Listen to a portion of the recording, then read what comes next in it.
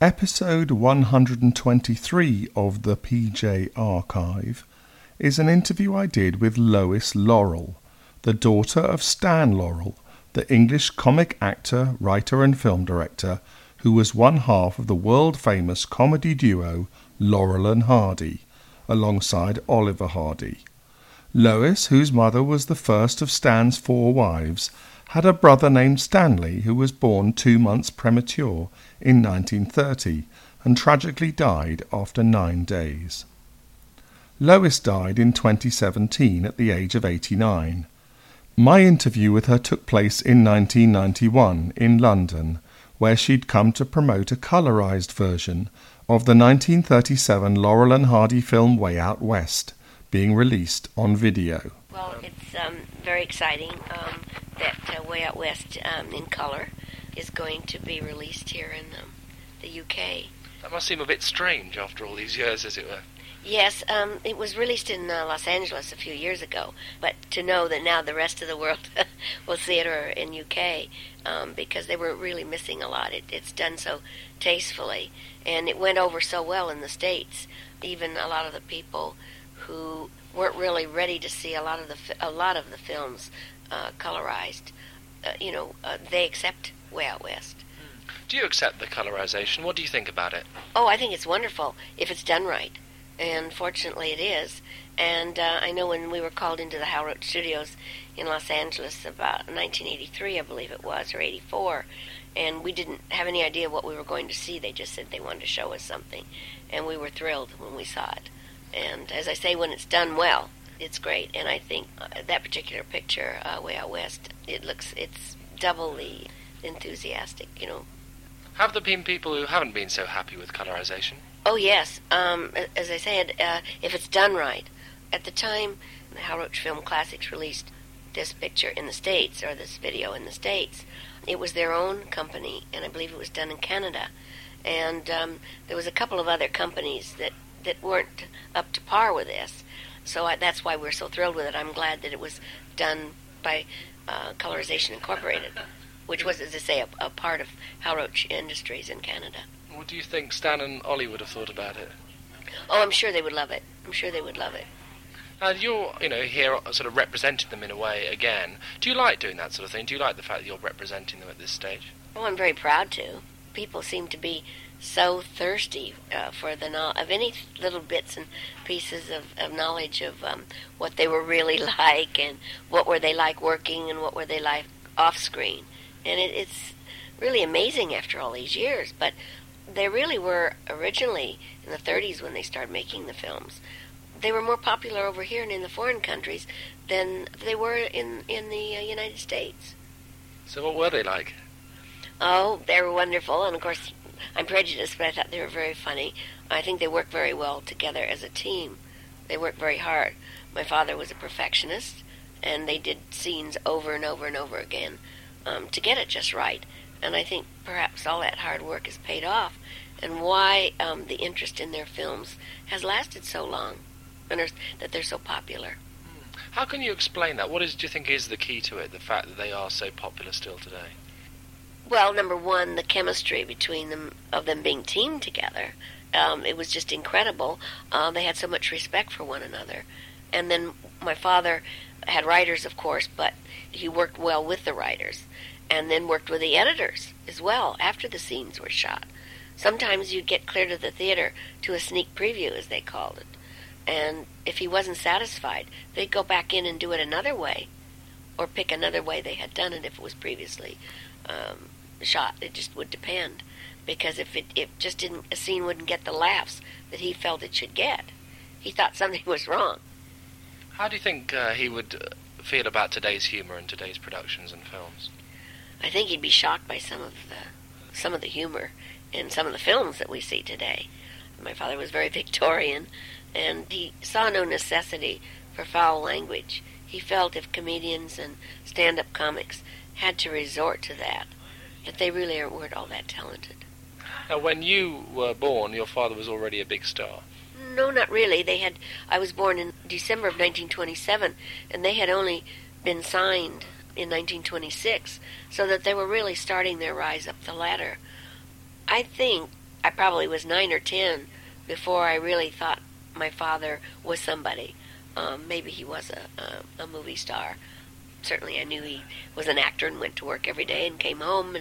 But by that time, about 1934 or 35, they really came into being sought after, and a lot of write-ups about Laurel and Hardy.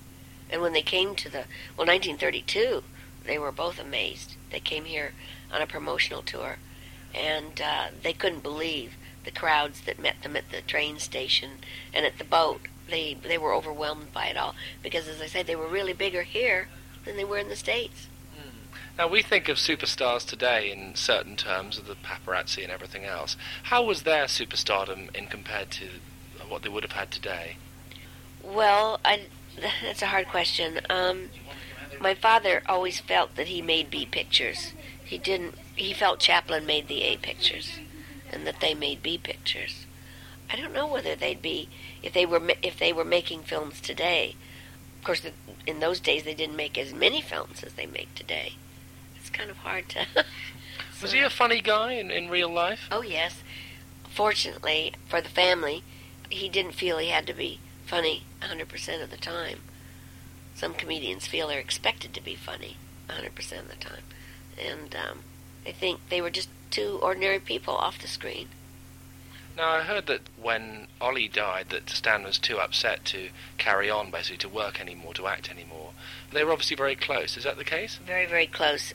My father had had a stroke in 1955, and the doctor told my father he didn't think it was a good idea to go to Oliver Hardy's funeral.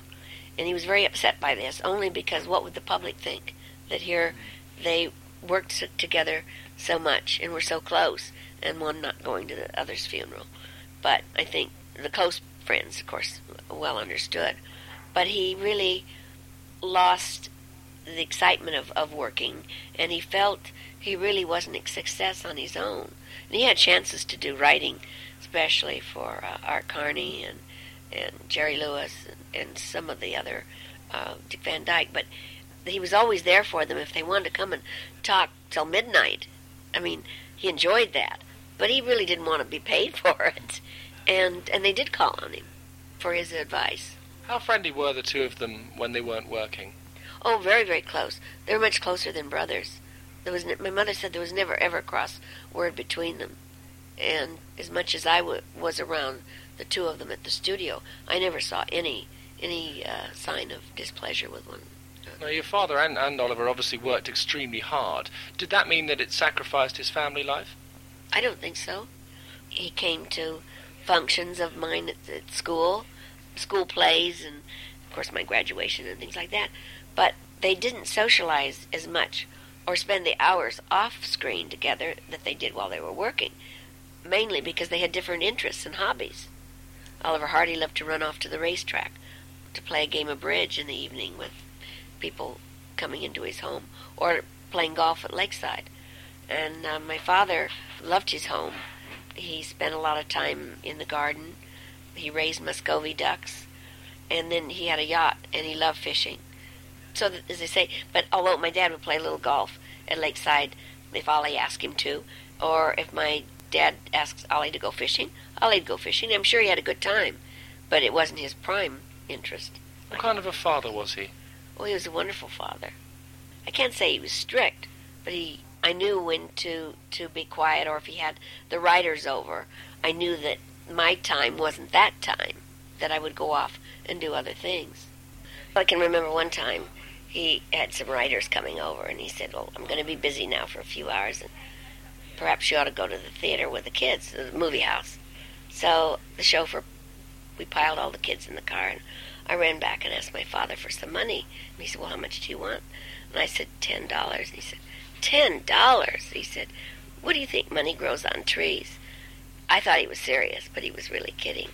So he probably gave me $20. I don't remember, but then in those days, you know, for $1.50 you could go to the theater and have a candy bar and a big box of popcorn and a drink, and, you know, it was very inexpensive. But I thought he was serious when he said $10, you know.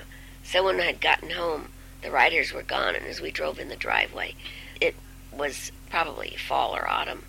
And on the tree he had tied all these $10 bills and $5 bills all over the tree. And he said, you see, money does grow on trees. He had a certain personality which came across in the films, a sort of almost a wimpish personality. Was he like that? No, not at all.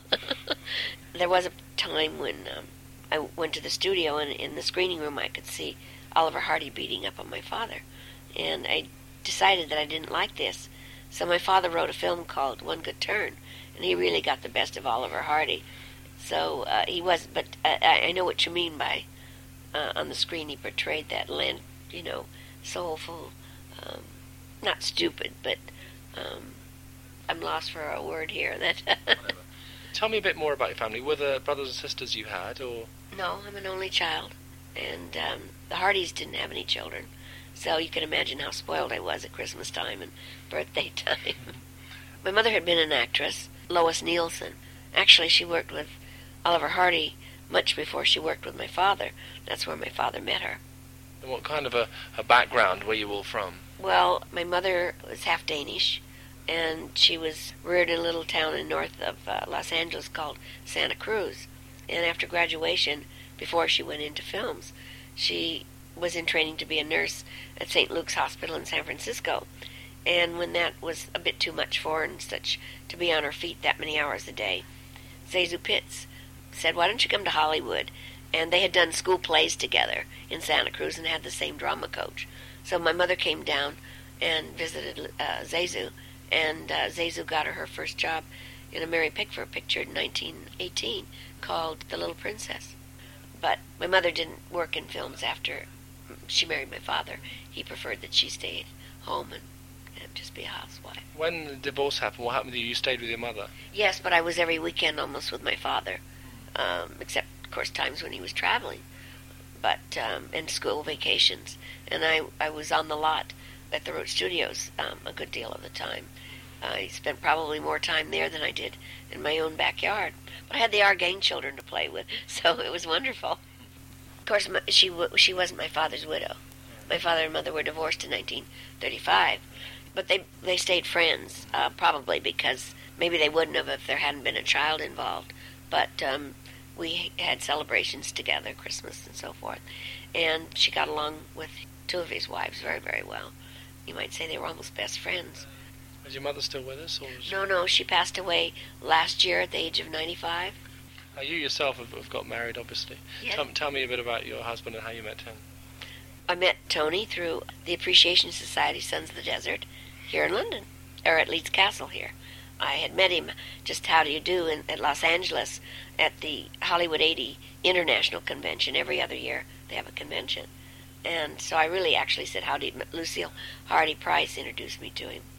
It was just how do you do. And then in October I came over to a function for the Helpmates tent here in London, and I met him at Leeds Castle again. Do you have any children from? Not from Tony. I was previously married, yes, and I have two children, 41 and 42. Randy and Laurel Elizabeth. My daughter has three children, 18, 14, and 13, and my son has a baby 2 years old. Whereabouts did your father used to live? Well, he was born here in Ulverston. Yeah. And he's a Lancashire lad, as he always very proudly said. But he lived in Beverly Hills and then Cheviot Hills, which was just about a 5-minute drive from the Hal Roach Studios. And then he moved to, at that time, then he had a ranch in Canoga Park, which is very close to where we live in the San Fernando Valley. And his last years were spent in Santa Monica. But as you say, I mean, he's essentially British, or we like to think of him as being British. He never became a citizen of America. Did he consider himself very British and was hoping he'd maybe come back here one day? I think had he been in better health, and if his widow, or my stepmother, who was Russian, I don't think she would have liked it here. I think it would have been just a bit too fast a pace. I think he might have come back.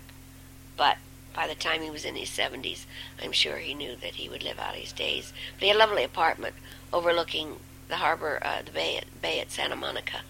And my husband said when he saw it that he knew why he was so happy there, because it did remind him of England. Have you been to visit his birthplace in England, or are you going to go and visit No, I was there in 1979 and again in 81. And do you have a sort of special affinity with Britain, would you say, because of his links? Well, I think, and growing up in a half British household and with an English nanny, I think it was so easy for me when I married Tony I prefer it here, really, actually, than living in the Los Angeles area. However, with that many grandchildren, it'd be pretty hard to transport them. Transplant them, I should say. What about the name Laurel? Has that been quite difficult to live with in a way, or are you... No. Is it something which has been a great advantage to your life, or has it not been a cross? Well, I'm sure there's been advantages. The doors have been opened a bit because of the name. You get better tickets at the theater and so forth. But I don't see any disadvantage at all. Was there ever any question of you following in your father's footsteps? No, I really didn't. I love the business. I love the picture business. But I had no desire to be in front of the camera or on the stage. I did go to drama school with Marilyn Monroe, and she was a chum of mine for a period, while we were there at school. But I just didn't, as I say, have the desire, and yet I love the business, Was there never a question of you going in any of the Laurel and Hardy films? Not even a token. When he did Pack Up Your Troubles, they considered me, but by the time they wrote the script and got ready to shoot it, I was really too old, so they used Jacqueline. You wish you'd done it? No. No, she did a wonderful job. And I would have been too old. About a year too old. Are you still very involved in the business? Obviously your husband is. Yes, and, on the fringe of it, you might say. I think my 13-year-old granddaughter, who we brought to England last May, we were here for 19 days, and she loved the excitement of London and the theaters and the shows, and I think we might have one there that will definitely go into the business. You think so? Carrying on the family name, or are you going to keep the name Laurel throughout the generation? Well, I don't know. At the moment, she goes by the name of Cassidy Brooks, but we'll see what. But she's taking dancing lessons, and she ice skates 15 hours a week, and we homeschool the children, the two middle ones, because the schools are so bad in Los Angeles. So we have a home study program, and they work at home 3 hours, and then they go off and pursue, like with the ice skating. There's no way she could spend 15 hours a week on the ice and go to school, because there just isn't the time. Is she and the rest of your family very aware of the sort of heritage that you've inherited, as it were? Like, do you see the old movies and so on? Oh, yes, and even the 2-year-old, when she sees my father on the screen, she says, "Great Grandpa," He's 2 years old. But obviously we point it out. How do you feel when you see him on the screen? Very proud, and I think, as I say, because my dad was a perfectionist and worked so hard in all the phases of the production, I think it's paid off, and that's why the generation after generation, they're still laughing. Is there anything particular that you have, a souvenir of your father that you really treasure? Mm-hmm. Several. A lot of things, but I think my most prized possession is a silver, it's sort of a hot chocolate type mug, and in silver, that he remembers going to the blacksmith shop in Ulverston, and all the children had one made, and he remembers watching his made, and it has his initials on him, ASJ, which was Arthur Stanley Jefferson. I think that's and I have his watch, his Movado watch, which to me is priceless. Yes, and I do have his water wrap pin. Do you get a lot of people writing to you from all over the world still? Quite a bit. Most of them are members of the Sons of the Desert, because they're, chapters all over the world. And, of course, they get my address through the Introtent Journal. But what things do they say to you? What sort of things? What were they really like? Was he funny at home? What was it like growing up? What did my friends think of my father? But, you see, I went to school with children whose parents were in the business, so it wasn't any big deal. I didn't feel any different, really. A fellow from France wanted me to Xerox everything I owned, photocopy, and contracts, everything, and send it to him. He would pay for it all and send it to him. But, I would be 20 years Xeroxing everything we had. And what do you suggest to people who want to write to you and want to know a bit more about your father? I will always suggest a book like The Magic, which is the best, newest book out, called The Magic Behind the Movies by Randy Scredfett, which can be gotten here in England as well, because it does answer really every question that anybody would think to ask. is in that book. When was the last time you saw your father before he died? 3 days before he died. Really? Can you tell me about that? Well, he wasn't a bit ill. We'd been over just to visit. So it was such a shock when we got the call that that he was under the weather. And, I mean, in that morning, my stepmother said, don't come. I mean, she didn't know. She just said it's, so cold out, and I'm afraid he might think it's worse than it is, And by 2 o'clock, he was gone. He did have throat cancer, but he didn't know it. But it was just a combination of the flu and then a stroke that took him. I'm glad that he didn't know he had anything worse. And he wouldn't have been happy being an invalid.